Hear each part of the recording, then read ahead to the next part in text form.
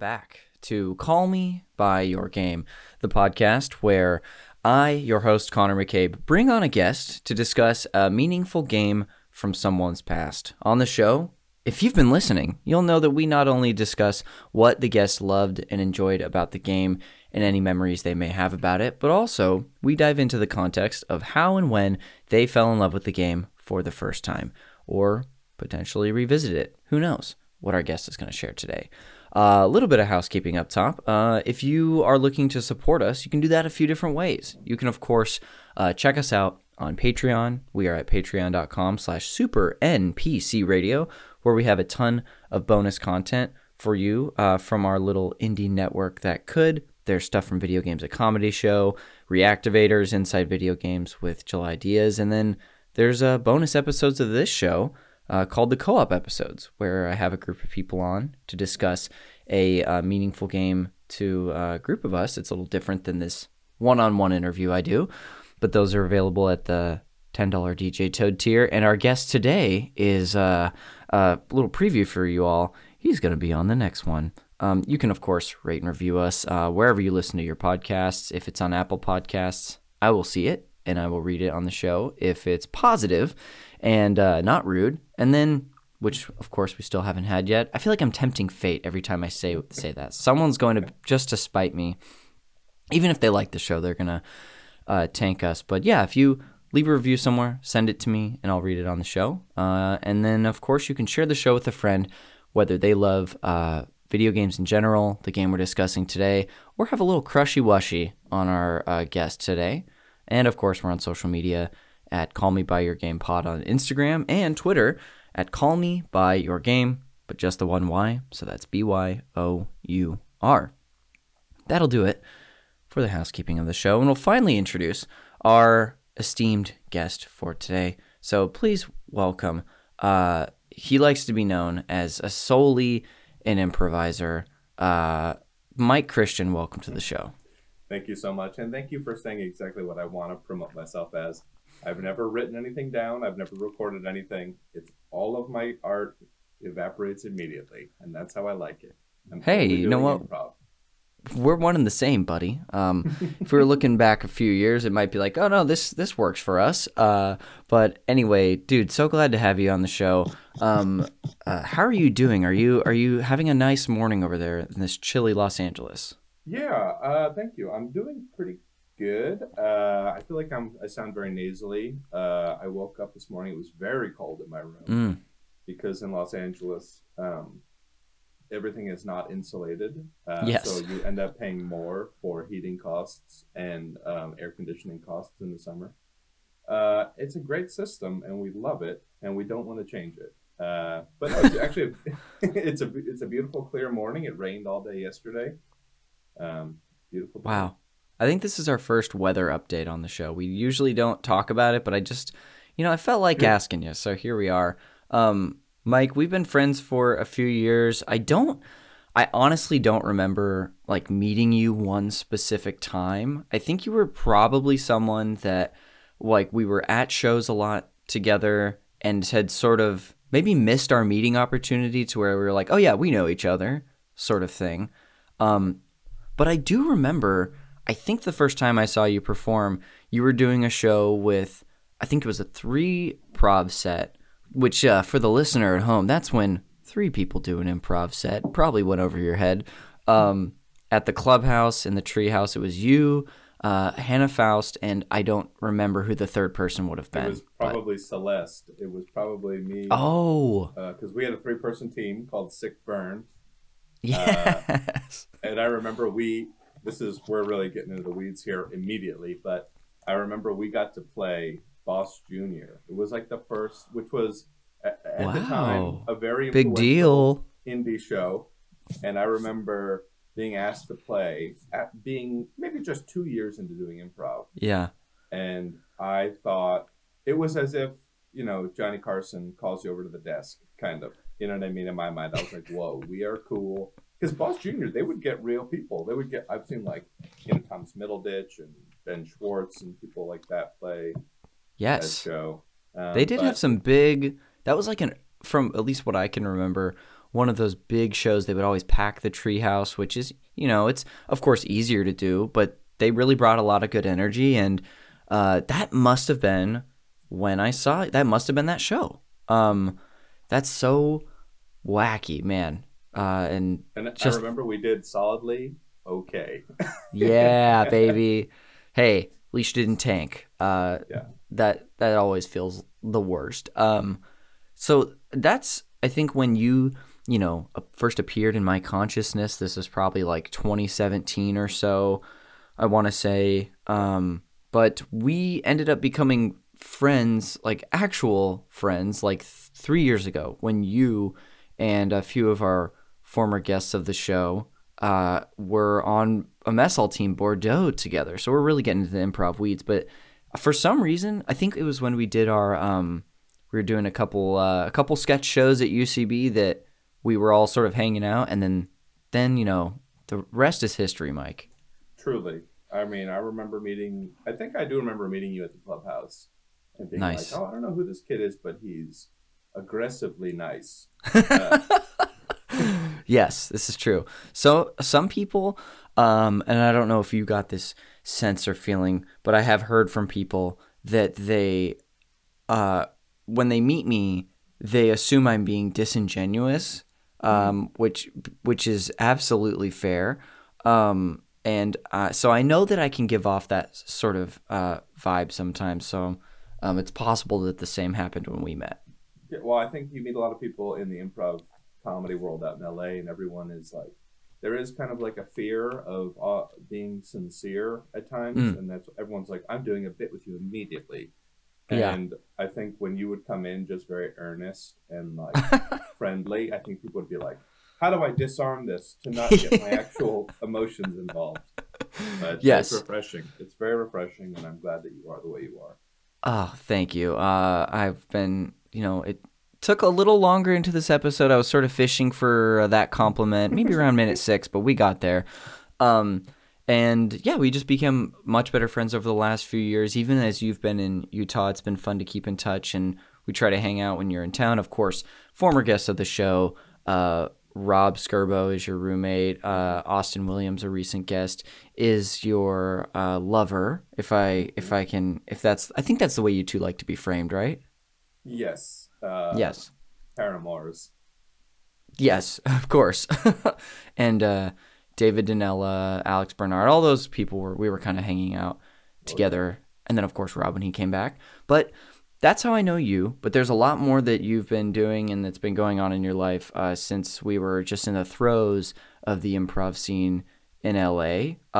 What do you want to share with the listener about yourself, and who the heck is this Mike Christian?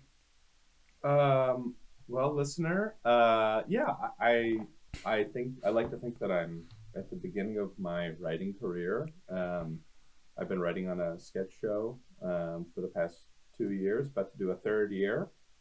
I know at the beginning I said I don't like writing things down and recording things, but I'm really trying to flip that. I'm really trying to film as much stuff as I can, be an independent filmmaker. I'm just trying to make a career, ladies and gentlemen. Please, won't you help me? So if there's anyone out there who has the ability to help our dear Michael Christian, please do. This is no surprise. Sometimes when I have guests on, I know a little bit about what's going on with them, or I don't know. So hearing from them is as brand new information. But I've been able to hang out with you a few times recently, so I know this is going on, and I can corroborate this, listener. I have seen Mike Christian on set within the last 7 days, involving himself comedically. So he's telling the truth. This is the most roundabout way to say that I've been working. He's been involving himself comedically on a set. I could have just said that a lot more simply. Well, dude, thank you for being here. I'm really excited to talk about video games with you today. Before we get into your general history, would you give us a little preview of the game we're going to be discussing later? Do you want me to say what it is? I could have just also said that simply. Would you tell us the game, just the title of the game that we're going to talk about? The title of the game is Grand Theft Auto 3. Wow, here we are, finally doing a GTA game on this show. Oh, you've Only never done a single one. not one, dude, and this is episode 98 Wow. of like one-on-one interviews. So And this is like a video game podcast, never discussing Star Wars. This is I a think big you mean a movie franchise. podcast, right? Oh, sorry, yeah, movie podcast. Yeah, this is a We big have talked about franchise. Star Wars games, I'm pretty sure. Yeah. um, that's yeah, it should be a really good time. I'm interested to hear from you pretty soon. But let's talk about your general history with games, Mike. When you were introduced to games, was it something that was just sort of like around like the house, or did you like take an interest and have to like seek them out? Initially, I did seek them out.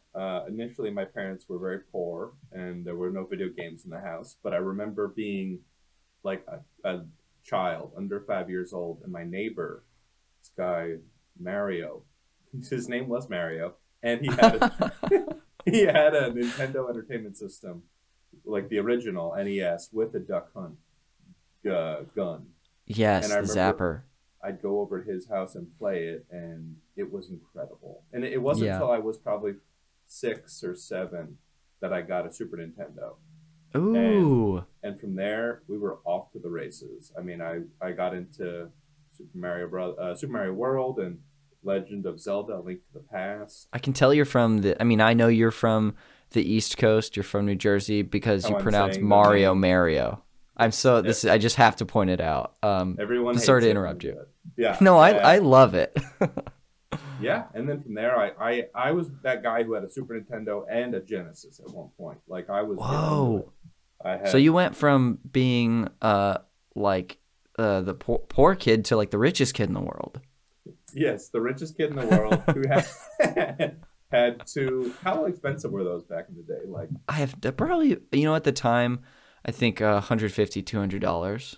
yeah, spared no expense for me.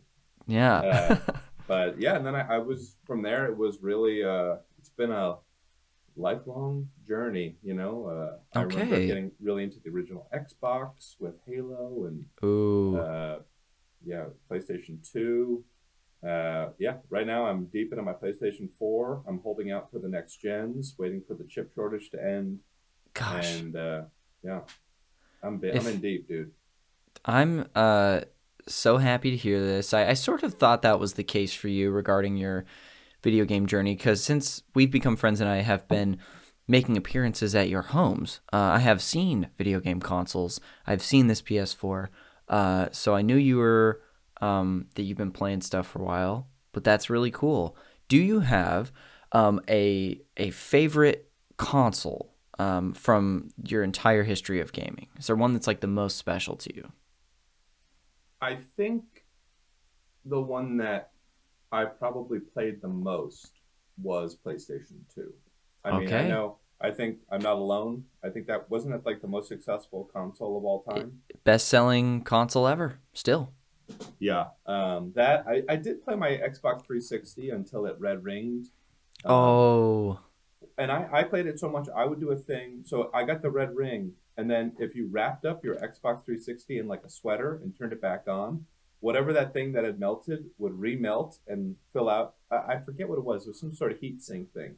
It would huh. work again for a little bit, but then eventually it would overheat again and red ring. Yes. So, um, You like but yeah, you brought it back to life briefly. yeah, you could revive a red ring 360 temporarily, and I And we're did it. talking like the white 360, like the OG. Oh yeah. Wow. Incredible. What so as far as the PS2 goes, besides the game that we're going to discuss today, what are some other big hits for you on that console? Well, I remember the first game I had, I think it came with Madden 2000. Cool. Uh, and which was the first time I was playing a video game, and my grandpa walked into the room and said, I was playing Madden, and he's like, "Oh, is there a football game today?" And I was like, "Grandpa, this is not real." But I remember at the time thinking like, "But I get it, dude. These graphics are something else." But Yes. Yes. and looking back, it probably looks insane, like an animatic. Uh, but Yeah. But I had that. I had Time Splitters 2 was a big one for me. Ooh. Um, yeah, and then probably the easy favorite would be the game we're about to talk to today, which I Ooh, played just relentlessly, just hours and amazing. hours and hours. Very cool. Do you, as far as your gaming history goes, have you had any like big gaps in of like periods of time where it's like, oh, there's like kind of like 3 years here where I wasn't really playing anything. Any periods like that? I think it was just recently until I got my PlayStation 4 Mm, because I moved. I remember when I moved to LA in like 2014, I had my 360 and okay. it had already been breaking a bunch, and I revived it a couple more times, and then it broke. I remember I was trying to play Grand Theft Auto 4 on it, and it was completely broken. And Oh, I at that point was pretty poor. I had, I was bartending sporadically, and I didn't have a video game system for at least a couple of years. mm. And I waited until the PlayStation 4 had gone into its slim cycle or Oh, whatever. nice. And then I remember waiting until I got a PlayStation 4 Slim and like two games for like $2.99 or something. Like I Wow. really, now that I've gotten older, I realize if you can just wait on video games and like not don't read Nintendo Power, don't find out what the cutting edge stuff is, and Yes. then wander into a GameStop 4 years later, the world is your oyster, baby. I mean, Yeah. I already flashed these games at you. I'll flash them again. All three of Oh, these oh, games, AAA ooh. titles, I got them for a total of $60 instead of $60 each. So that was a big gap, but I want to keep doing it. I want to pretend I don't know what's happening on the cutting edge of video games, and then eventually I'll get a PlayStation 5 when it's a slim or something. And Yes, as long as yeah, there's really something to that being able to sort of hold out at the first couple years of a console's life. And Mhm. now, I mean, a lot of people like that's just the option you have because of the chip shortage and scalpers stealing all of, I mean, not stealing, like, but sort of stealing all the available consoles when they go up on like online retailers. It's tough, and a lot of things are available on the previous gen anyway. Almost Mhm. everything, not every single title, but well, I wish you luck in that journey on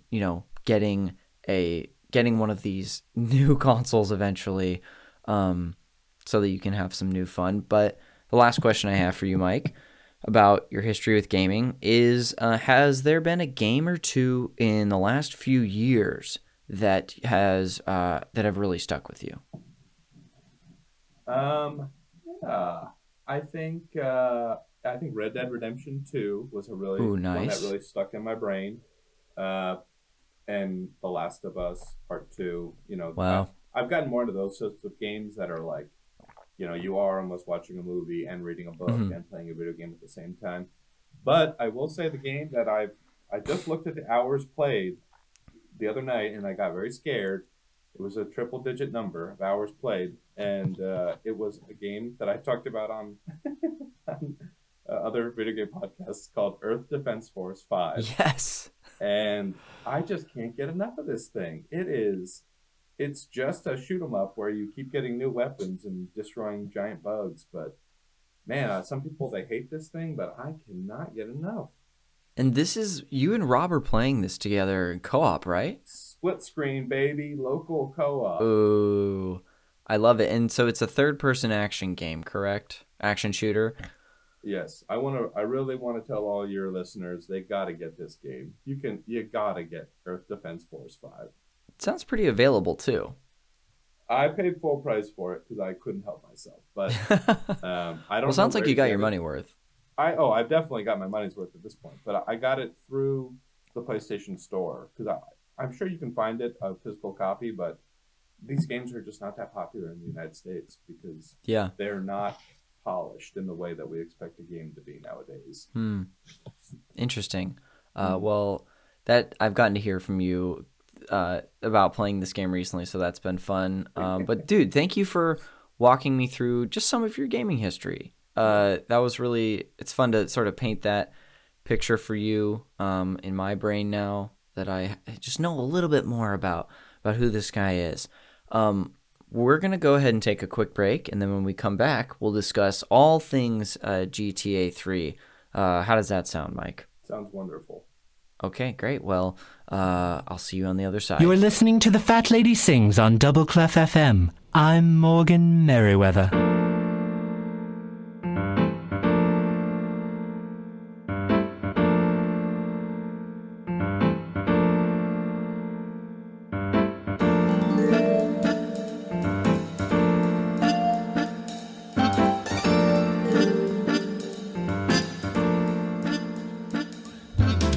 Welcome back to Call Me By Your Game. Of course, here to discuss Grand Theft Auto 3 with Mike Christian. Mike, welcome back. Thank you so much for having me throughout the break. Thank you for not kicking me off. You are so welcome. If only the listener could see the cool poses you've been doing during the show. That was sort of like a fighter stance, like I'm here, I'm ready. You had like a karate one earlier. I'm expecting maybe a third one at some point, so surprise me if you don't mind. I will pop it out at the right moment. This coffee's hitting me and I'm making poses, so let's do it. I believe it. You've always been one to pop it out at the right moment, Mike Christian. So why don't we get into it? Like I told you before, I'm going to share a little bit of history and context about this game to give the listener just an idea of where it sits. And if you want to interrupt me or add on, please do, because I want to make sure we get whatever important points are here. But I'll go ahead and kick it off for us. Grand Theft Auto 3, aka GTA 3, is a 2001 action-adventure game developed by DMA Design and published by Rockstar Games. Set within the fictional Liberty City, loosely based on New York City, the story follows a silent protagonist, Claude, who, after being betrayed and left for dead by his girlfriend during a robbery, embarks on a quest for revenge that leads him to getting entangled in a world of crime, drugs, gang warfare, and corruption. Is that pretty much as far as like plot goes, a loose enough synopsis for what this game is, at least the story part? Yeah, and this, a silent protagonist, the story is not deep. I mean, maybe it was. I'm sure it just seemed like the story in my mind was like, okay, here's a little crime boss you're working for. Here's a more powerful crime boss now. He's got some missions for you. Here's a more powerful man. He also has, it really was just, if you asked, you said his name was Claude. I had no idea, but that doesn't make sense. You know what I mean? Yes, because that's probably, as we might even hear from you, the story doesn't seem to be the big reason that this game broke out or that a lot of people really played it. The game itself is played from a third-person perspective, and the open-world design lets players roam Liberty City's three main areas. Much of development involved transforming popular elements from the GTA series into a fully 3D world for the first time. This is the first 3D GTA game that's not top-down. Mike, did you ever play either of the first two? No. Because I remember after I found this game, people were like, "Oh yeah, there's two other games," which obviously there's three in the title. But yeah, and I looked them up and I was like, "This looks unplayable." Yeah. Something that I think if you were a fan of the series before this one, you probably enjoyed and could get into, but it's a very difficult thing to go back to. People should check it out if you don't know. Just Google like GTA 1 or 2. It's really interesting. Anyway, it was delayed following the September 11th attacks to allow the team to change references and gameplay deemed inappropriate. Mike and I were discussing before the show, there are a handful of games that had to do this too. I think even on the, I almost said Mission Impossible 2, the Metal Gear Solid 2 episode with Jacques like a year and a half ago, we talked about some of the things they had to change there. Did you have a question, or were you going to say something about that, no, Mike? I'm just fiddling with my face. But fiddle away. Is this the game where the airplane was like unflyable because it was so hard to control? And yes. They did that on purpose, so you were like, okay, now people would just imitate 9/11. Is what they were afraid of? I think that was the fear. Yes, and that exactly. I watched a few videos on this game and read about it to be prepared jumping into this podcast with you. But yes, the plane, it's like a miracle if you can get it off the ground for like 8 seconds because it's just such a piece of crap. And yeah, they didn't want people to do that. They also, I think, They changed the colors of like the cop cars in Liberty City because they were originally like the light blue, sort of the royal blue, like the NYPD has, and then they made it to be more of like San Francisco or LAPD, of like the dark navy. Anyway, it was eventually released in October 2001, so just delayed about a month for the PS2, and May 2002 for Windows, and October 2003 for Xbox. And you said you played this on PS2, correct? Yeah. Okay. GTA 3 received critical acclaim with praise particularly directed at its concept and gameplay. It also generated controversy because of its depiction of violence and sex. This might even be like this idea, the controversy might be more famous than the game itself, at least this one. I didn't even have a PS2 or know what it was, but like this was the poster child for bad games for a while. Do you remember anything about that? Yes, I remember a lot of hand wringing about this game because pundits on cable news being like, a game where you can have sex with a prostitute, then shoot her and take the money. Yes. I think I remember being like, oh yeah, I could kill them and just take the money back after. Thanks for the idea. But I mean, it's also funny because like looking back on it, you would get in a car with the prostitute, and then the car would just kind of rock back and forth. Yes. And then they would get out. It's pretty cartoonish. It is. It also, because I have seen the shots of that too. Have you watched Party Down before? Party Down, yeah, absolutely. There's a really great scene in season 2 where Ken Marino and Megan Mullally, they're trying to make someone jealous. I think Ken Marino's like insecure about his girlfriend, so they're like in a catering tent and they start making all this like noise like they're having sex, but they're not doing anything, and it's really over the top. This kind of reminds me of that. Like they could just be like moving around in the seats trying to be like, okay, everyone's going to think we did it now. That was important for me to share with you. It also generated controversy. Well, I already went over that. It was the best-selling game of 2001, and it to date has sold over 14.5 million copies. It is considered not only one of the most significant titles of the 6th generation of consoles, but a landmark game for open worlds. An enhanced version of the game was actually just recently released as a part of the GTA Definitive Edition. I think that also includes Vice City and San Andreas. San Andreas, that's right. San Andreas, yes. So those 3 games, and it was directly followed. Good. I've heard the same. There's like a lot of technical issues with the game, and it looks weird in HD because it was made for older screens and with like fog effects and stuff like that. The last thing about this game is that it was directly followed by GTA Vice City, which takes place in Miami in 2002, or a Miami-like city. Mike, is there any important bullet points about this game that we should hit before we get into your personal history? No, I mean, yeah, like you were saying, it's the first game I can remember that had that open world feeling. Yeah.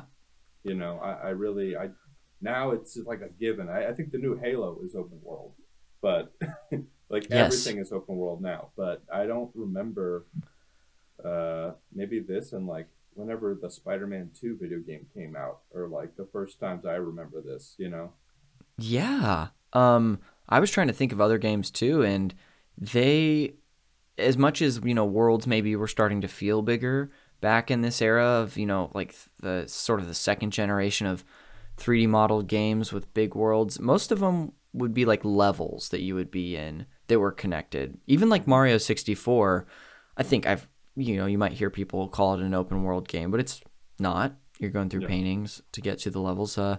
Yeah. Well, thanks, dude.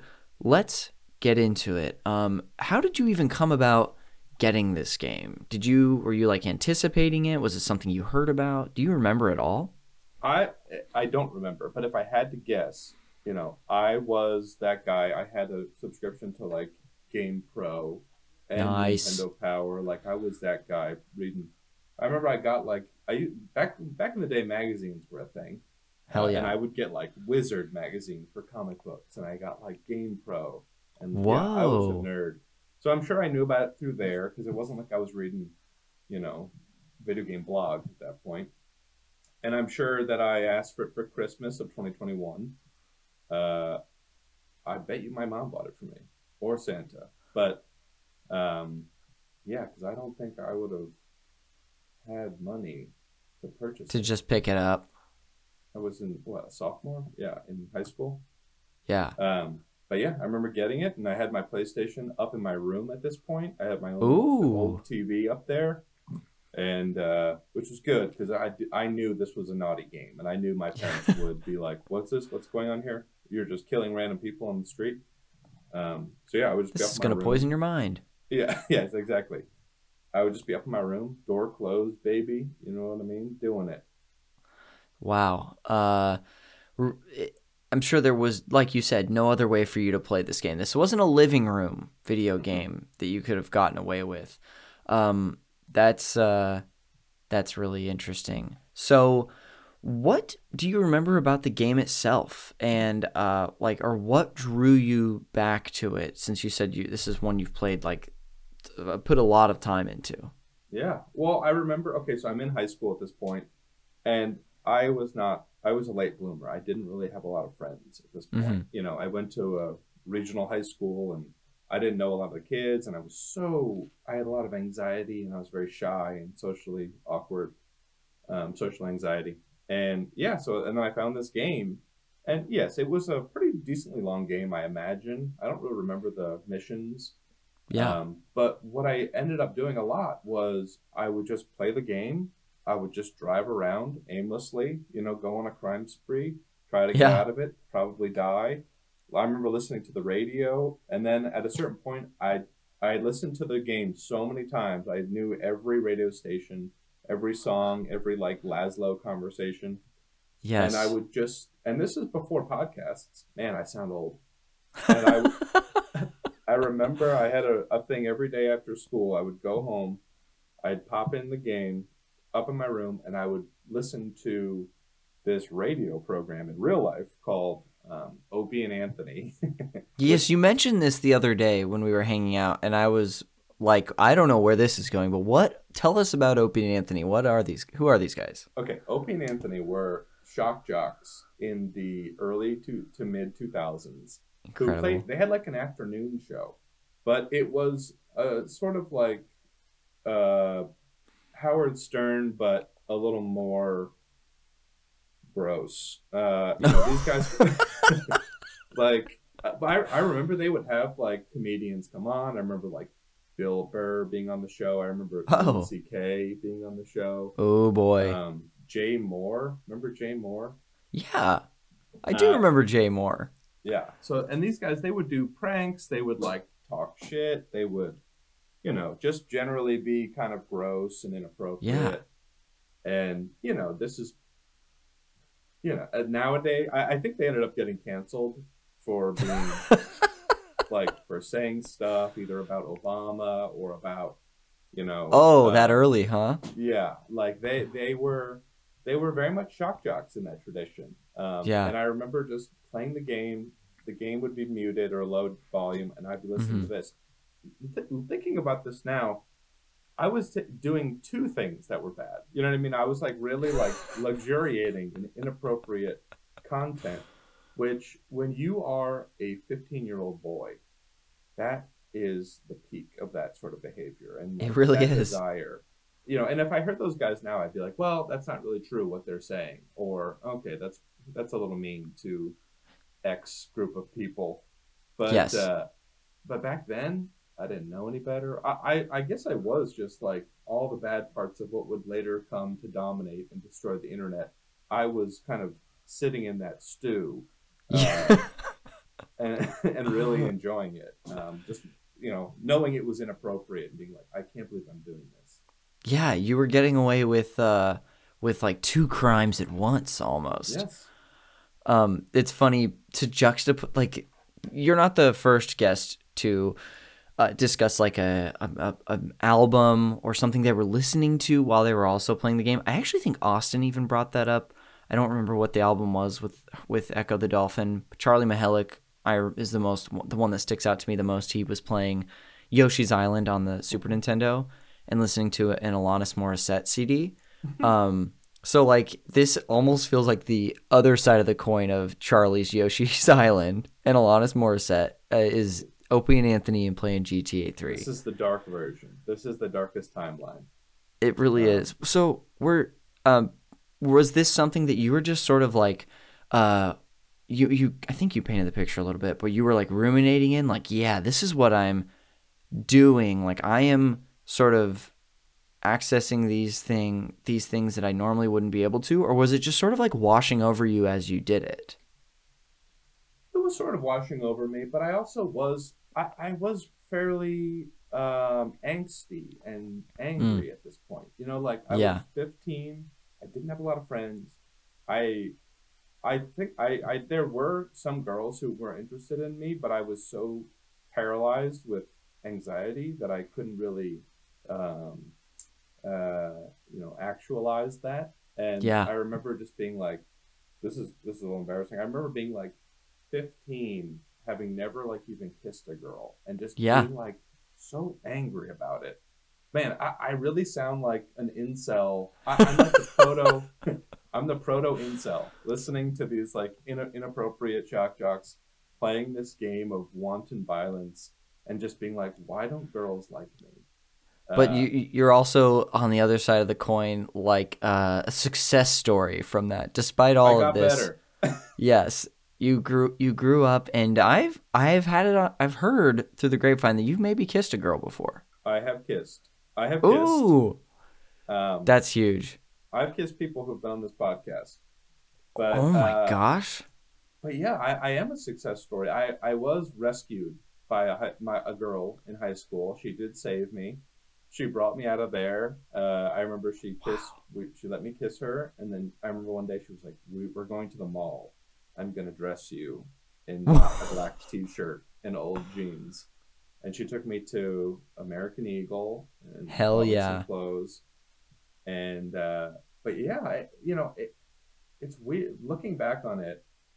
You know, I remember I was very like young conservative too at this point, because my dad was like listening to Rush Limbaugh every day, and I would then be parroting those talking points when I go to school, and I really like I can see a reality where like I remain angry and I turn into this sort of, I think a lot of people who are on the internet nowadays sort of like parroting Joe Rogan or like Tucker Carlson. And I think part of it is like, hey, I don't go along with the mainstream. I'm thinking individually. And I'm also upset with the way the world is because it's not serving me. Yes. I was on that path. And only by talking to people different than me and reading books was I able to free myself from it and be like, oh, wait, okay, no, I have a very good life. My problems come from within, more or less. Sure. But yeah, hearing all this now, man, I feel like I'm in therapy. I'm really making connections here. Yeah. I am a licensed therapist, so that works. And how much does this cost? Well, I'll be billing you after the show, but let's just say my hourly rate is a little high. Okay. Well, that's not what you want to hear from the therapist. 40 minutes into the podcast. It is really interesting to hear from you on all that. And I feel like to a much smaller degree, listener, I was way better of a kid than Mike was. I wasn't even close. I mean, I'm just kidding. I also, having grown up in a conservative home, being like a Protestant Christian kid growing up, that's just where a lot of people obviously lean, which hasn't changed today. It's only more exaggerated for the most part. But I also like look back at views I had and like things that I thought that I like I remember doing a mock vote because I was a senior in high school when Obama was elected, and our AP but it's funny because I grew up in like a farm town. Modesto is like a traditional farm town, but it is slightly more liberal than it is conservative, but it's like pretty close to a 50-50 split.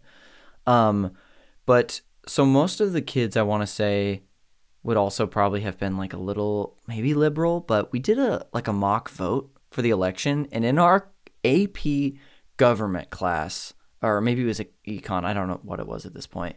McCain won that election. So in our alternate timeline, John McCain beat Obama, and I don't remember my teacher commenting on it at all. Looking back, I'm certain that man is not a conservative. But I wonder what he must have felt when that happened. Like, oh fuck, these kids, these are supposed to be like the smart ones who are like in touch with what's going on. But Yeah. I remember doing that, but like voting for McCain, not even know, and I actually couldn't vote. I was 2 weeks too young to vote in that election. Not even knowing why I would have done that, but just I think whether it's growing up in a household that has certain beliefs and not seeking stuff out for yourself, you also just can end up falling into that. I don't know if you resonate with that at all. Yes. Well, I mean, when you have one side of the story only, Yeah. and it's your parents. I mean, like, because growing up, you listen to what your dad says, and he knows what's best. And, we were, and I grew up in like a pleasant suburb, I would describe it as, in New Jersey. And yeah, my dad he was a big Reagan guy. He loved Reagan. He loved Rush Limbaugh. Topical. Yes. Topical. Yes. Trending on Twitter. There's nothing, and I just want to say there's nothing wrong with being good at oral sex. That is not a crime. In fact, it's a bummer to learn that Nancy Reagan is in fact the throat goat. Because you don't want to believe evil people can do great things, but apparently you can. And sorry to interrupt you. I'm so glad we got that on the show. It's funny. I'm so glad that's in. Yes. But also, again, like I'm saying about guys who will listen to Joe Rogan nowadays, there is something satisfying with in a young man's mind of everyone in your grade is like, Ronald Reagan was bad, and then you can sit there and be like, oh, was he? Did you guys like the Soviet Union? And now suddenly you feel like, oh, I am the counterculture. I am the one who's bucking conformist thinking. And that's very enticing to a young man, especially one who hasn't discovered his place in the world yet. Definitely. And I remember I had a philosophy class in high school. I was the only kid who wasn't like, yeah, I'm a socialist. You know what I mean? And all the way back in 2001. Yeah, and I remember getting these giant arguments, but at the same time, the teacher, who was super liberal, he was even like, good, I'm glad that you're in here, saying a different viewpoint. But now I'm like, okay, I was just saying what my dad had told me, and I don't believe any of that stuff anymore. Listener, I don't believe any of that. And as much as I want to throw him under the bus, listener, from what I know about Mike, he's telling the truth. Gosh, I just wanted to throw you under the bus today, but I didn't get the chance. Yeah, I mean, I feel like we could probably, having, similar backgrounds, talk about that sort of idea and even greater detail and how things change. Kind of like for me too, it was like, oh, just leaving home was like started a trend of being exposed to different people, different viewpoints, different cultures that, you just at least make you think a little bit and sort of like change your life in some incremental ways over time. Well, one of my best friends in high school, he was this guy very much like me, Catholic, went to the same church as me, conservative family, conservative viewpoints. And then I started dating this girl, and she was like a hippie. She was this Indian girl.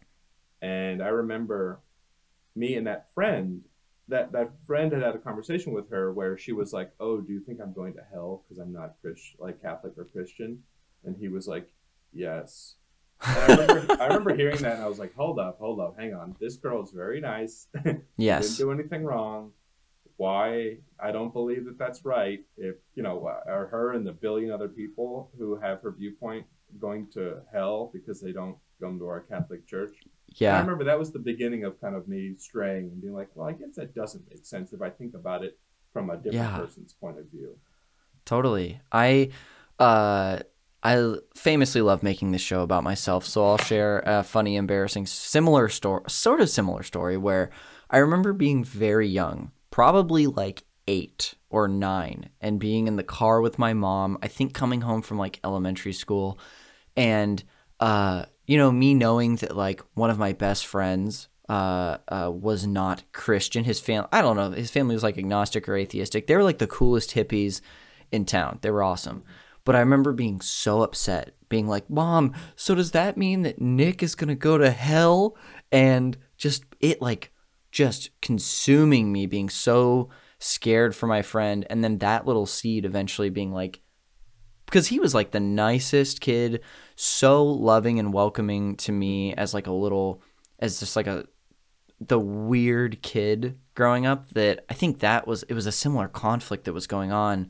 Me seeing this person that, nobody's perfect, but was just such a warm figure in my life, and that just messing with my mind and not Yeah. understanding that. And that sort of, I think, probably planted the seeds for years later, me dissenting heavily from that sort of viewpoint. Yeah. And And I think there's nothing wrong with having a religion, having faith, believing yeah. in God, all that stuff. But I remember for me, and we're way off topic now. I Yeah. remember for me, just like what trips me up is people who are like, yeah, the Bible is true. And I'm like, well, are all religious texts and myths true? Like, Yeah. why this one? And Yeah. uh, yeah, It's tough. it's hard. It's hard to be like, yes, I believe in God and the origin as put forth in this book. Well, what about all the other books? Aren't they just as evidence based as your religious text? Yeah, But it's mine. but it's mine. We read it. Yeah. So this one is the real one. Yeah. I, And I it's love what if anyone who claims they have secret knowledge that you don't have access to. I don't believe you. except me though. You do believe me when I tell you that, right? Well, dude, you look into that hat and you are able to read that text that no one else can. And I don't know where you found those golden plates, but I believe you. Thank you, Mike. I have always thought of myself as a bit of a Joseph Smith. And you've been Finally, we spending got to it. We got Yes. to Joseph Smith. yes. Man, you've been spending a lot of time in Utah. Too much. Gosh, thank you for going down that road with me though. That is really really interesting to think about. And I think some of those things like I definitely pop up in my mind from time to time, or even just like thinking about, your journey as a person and who you are and who we're all still sort of becoming. And I can be really self-critical of a lot of the things that I've done. And then it's like, well, you can only do with you. I have no idea what I'm trying to say besides that you only have the time that you have now. Does that make any sense? Yes, and I also Save think, me, like, Mike. Save me. I think you only have time you have now, and also when you're presented with new information, it's okay to change your mind. Yeah. And in fact, like, I think that's admirable. And I think the process of aging is a process of learning more and growing less certain about many things. And yeah, I don't know how to negotiate that, but I'm just saying, like, you get older and you're like, oh, things are a little more gray than even I believed, and Totally. that's Yeah. a place Well, that we have to exist in. I feel like you at least saved me from my incoherence, so I do appreciate that. Thank you so much. So man, you've already painted just such a really clear picture of like what was sort of going on for you at the time. Was this something that you would just like? Were you playing this after school? Was this like your Yes. weekend thing? Yes, both. Yes. Okay. I would just go up in there, And I remember I wouldn't even save at the end of it. Like I would just be on these crime sprees, and then I wouldn't save because a lot of times I would end up losing all my money in the Yeah. course of a crime spree. So I don't know if auto saving was even on at that point, but I Hmm. wouldn't save what I was doing. And yeah, it was literally a sandbox to play Yes. in. And you know, and the crime, it was a lot of crime. I won't lie to you.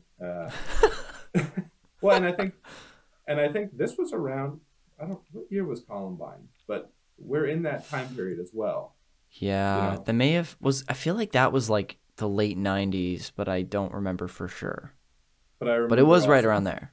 yeah, and that's another reason why I think it was sort of, even just talking about it now, I'm like, I feel a sense of like not guilt, but I just that I was doing something inappropriate, just Sure. mindless violence. But Yeah.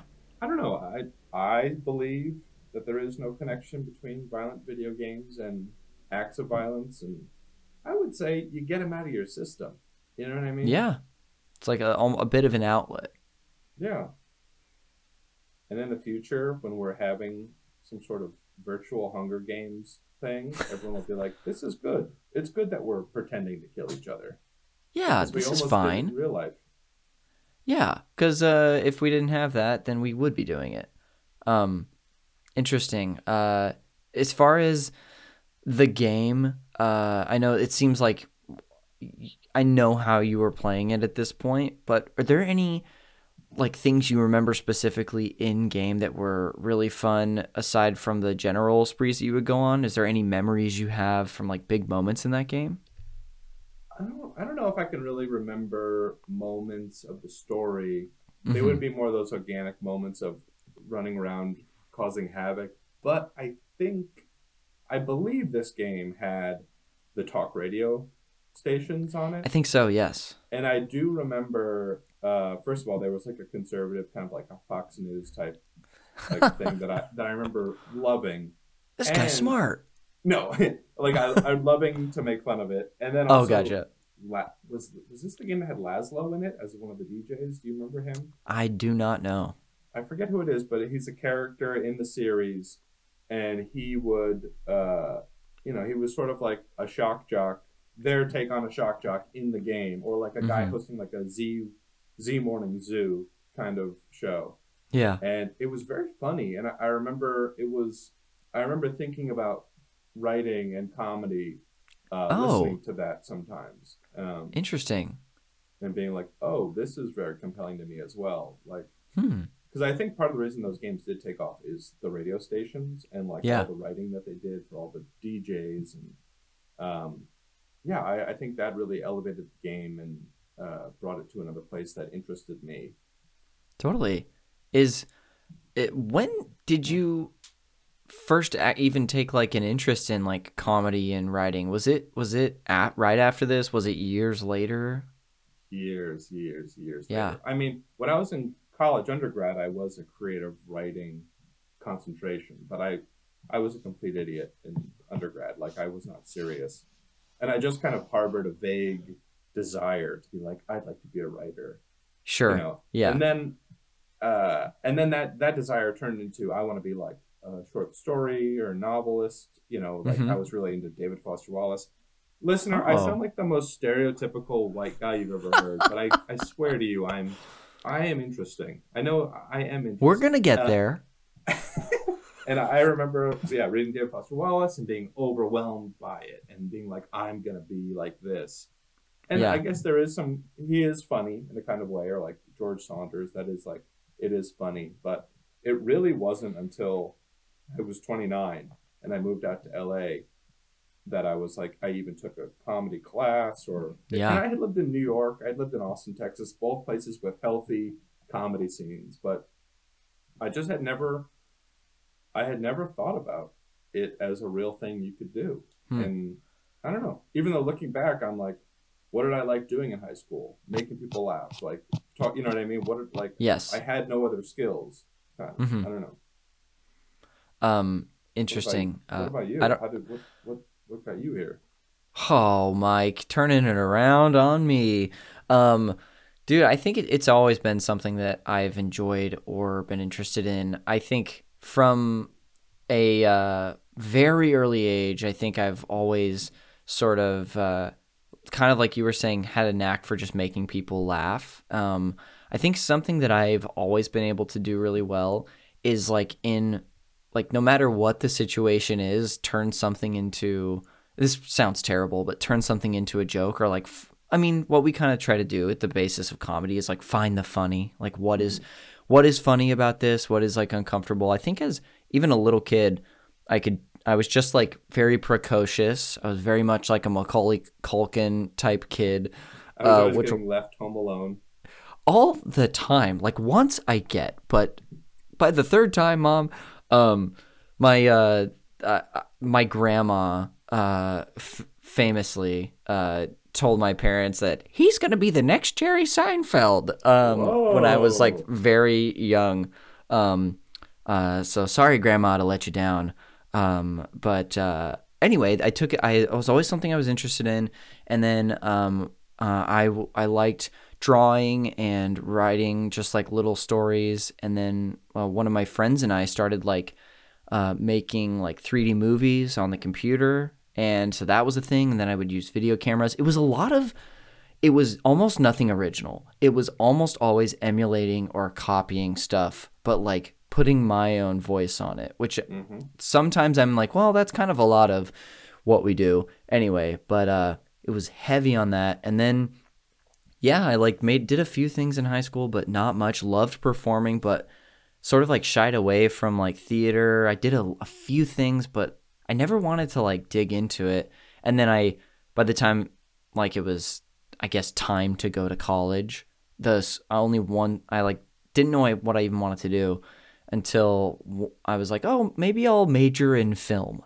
And there was only one school I had gotten into that had a program, so I went. And then it was funny, like a lot of, even early on, it was like things that I enjoyed and had fun doing, but for the most part, I didn't really have a lot of ownership over. It was, and that's something I still think about even today with creativity. I think we were maybe talking about this, or I was talking to you about this when we went to the flea market, but it's this sense that I'm always sort of having, I have a lot of interests. I have a lot of things I like doing. I love doing all this video game stuff.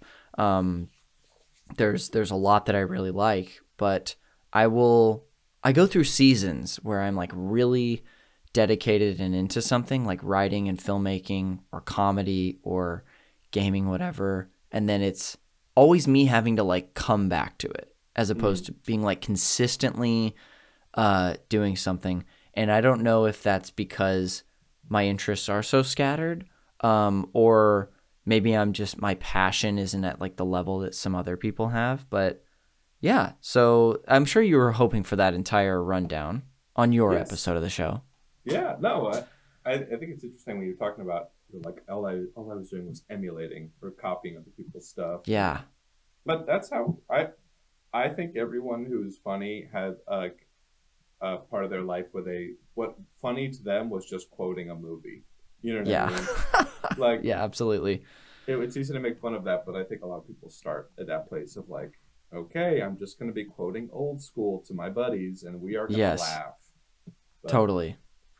Yeah. And I wouldn't feel bad about bouncing around to projects. You know, I think when I first started trying to get serious about making stuff and writing, people would be like, just work on one thing and really get it good. Mm-hmm. But now I think I've flipped on that, where I'm like, bounce around to 12 different things, because A, you don't know what's going to be good. B, you don't know which thing is going to like actually take.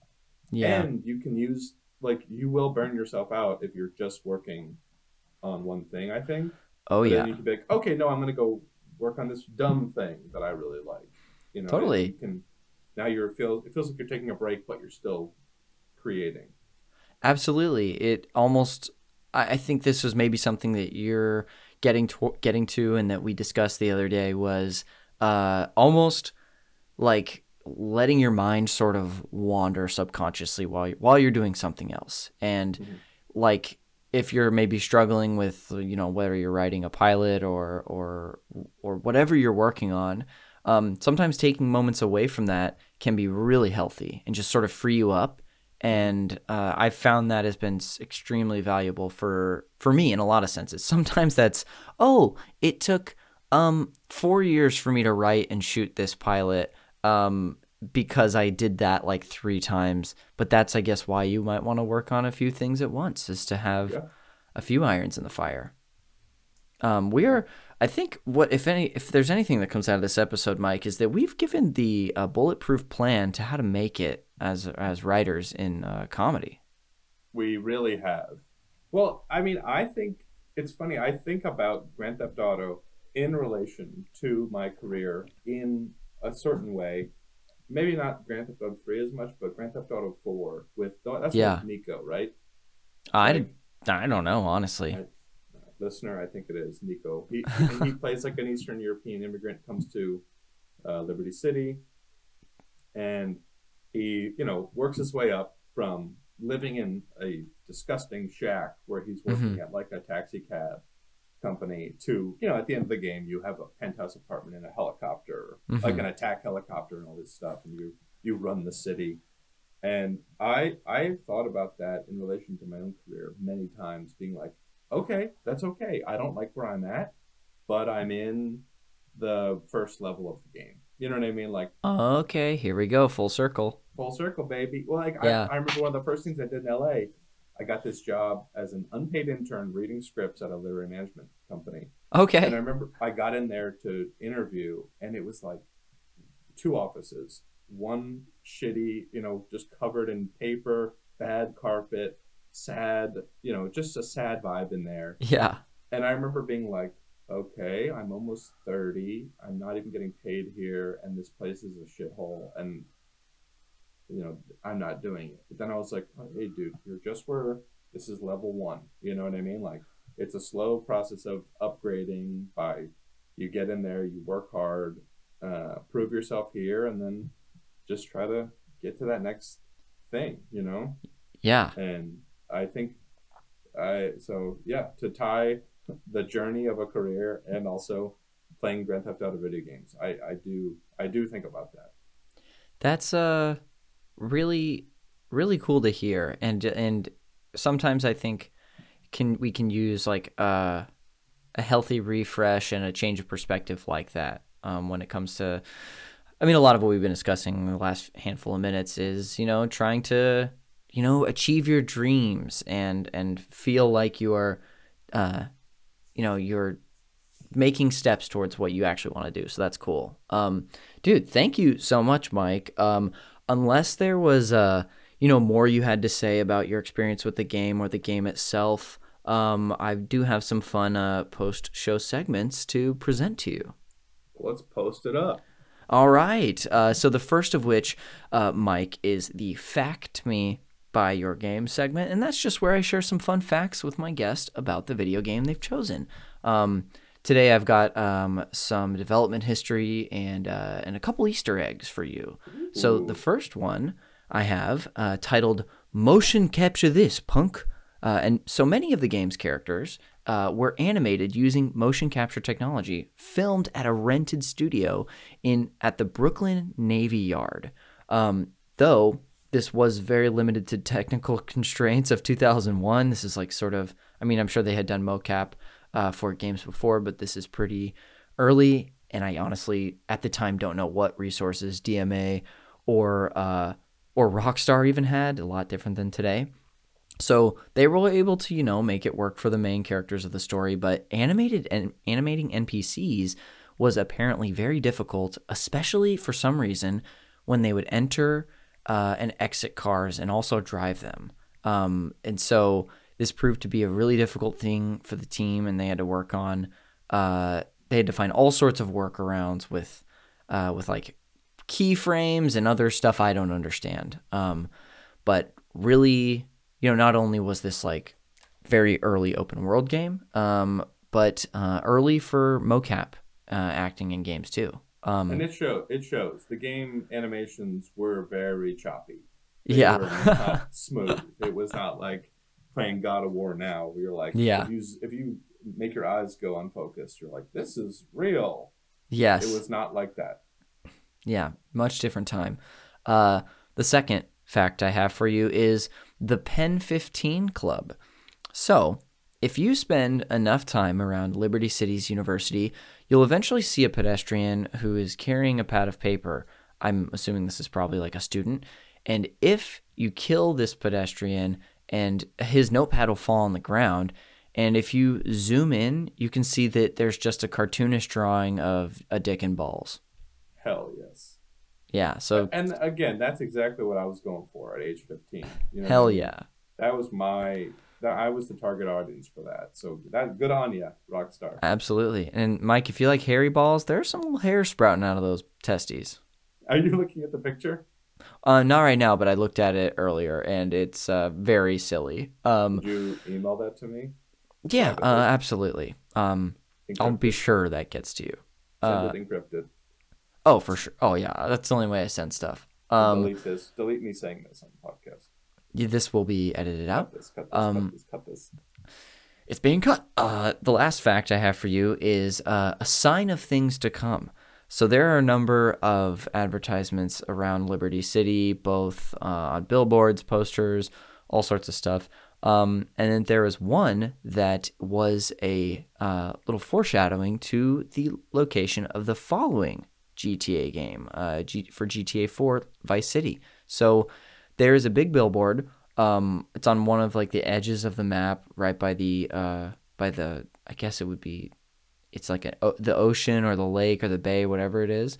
And it's like a tourist billboard advertising taking a trip to Miami, which of course is what the location of the next game was based off of. Whoa. And it's kind of crazy to see that it came out the next year. Yeah. Well, yeah, and what was the development cycle? Because now, I mean, we're waiting on Grand Theft Auto 6 for going on a decade? How long has it been since it's been, I want to say that was 2013. Yeah.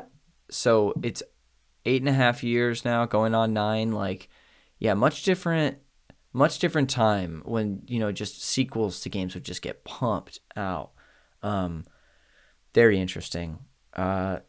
That'll do it for the Fact Me By Your Game segment, and I'll go ahead and usher us into the game recommendations, Mike. So this is my one forced tie-in to the movie Call Me By Your Name, of which this podcast is named after, and I'm going to treat GTA 3 as your summer passionate love that you are eventually going to move on from, quite like Timothée Chalamet and Armie Hammer in this movie.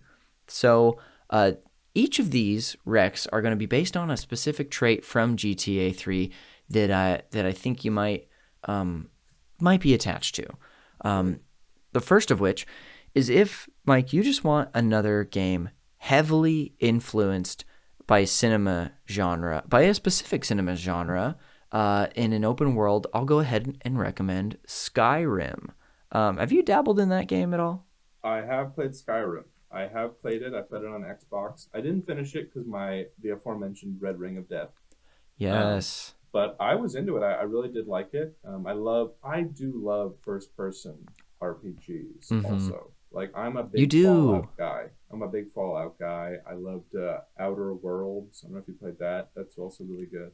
Yes, absolutely. And then now I recommend a game? Oh, no, I'll keep recommending games to you. Okay, great, perfect. Yeah, I love Skyrim. Skyrim, though, again, another game. We talk about development cycles. They've been remaking Skyrim for the past 10 years, just like they've been remaking Grand Theft Auto 5, Truly, and probably will, whatever the next gen is, they'll have a Skyrim gen, like a brand new one for that. So obviously GTA 3 is heavily influenced by like crime and mob movies like Goodfellas and so many others. So this was Skyrim was heavily influenced by like the fallout from the Lord of the Rings and the beginning of Game of Thrones, all that sort of stuff. The next recommendation is if, Mike, you're just into shooting and killing, I'll recommend Enter the Gungeon, which is a twin-stick shooter from 2016 that a lot of people really love. So if you just want to just be shooting, then that'll be the game for you. I don't know what this game is, and I don't know what twin-stick shooter means. So a twin-stick shooter is where you're using one stick on a controller to move the player or the character, and the other to aim where you're shooting. So it's Oh, okay. they're often top-down games, and you're just sort of like pointing in the direction that you want your character to aim, essentially. But this is Enter the Gungeon. What is this on? It's on a lot. It's probably on PS4. Let's see. It's definitely on Switch. Might be on computer too. Let's see. I'll look it up right now. Enter the Gungeon. I thought it sounds like Enter the Gungeon. Jar Jar Binks. Misa liked this recommendation. Oh yeah, so PS4, Xbox One, Switch, Windows. Yeah, it's on a lot of stuff. So yeah, and then the final recommendation that I have for you, Mike, once I can get back to my page. Come on, computer, you can do it. All right, there we go.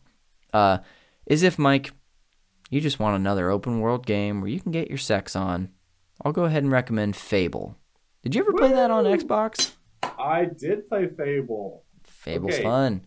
I remember that game was like super hyped. They were like, you Yes. can choose to be good or evil. Mhm. That was like a huge selling point for that game. Yes. It Peter Molyneux?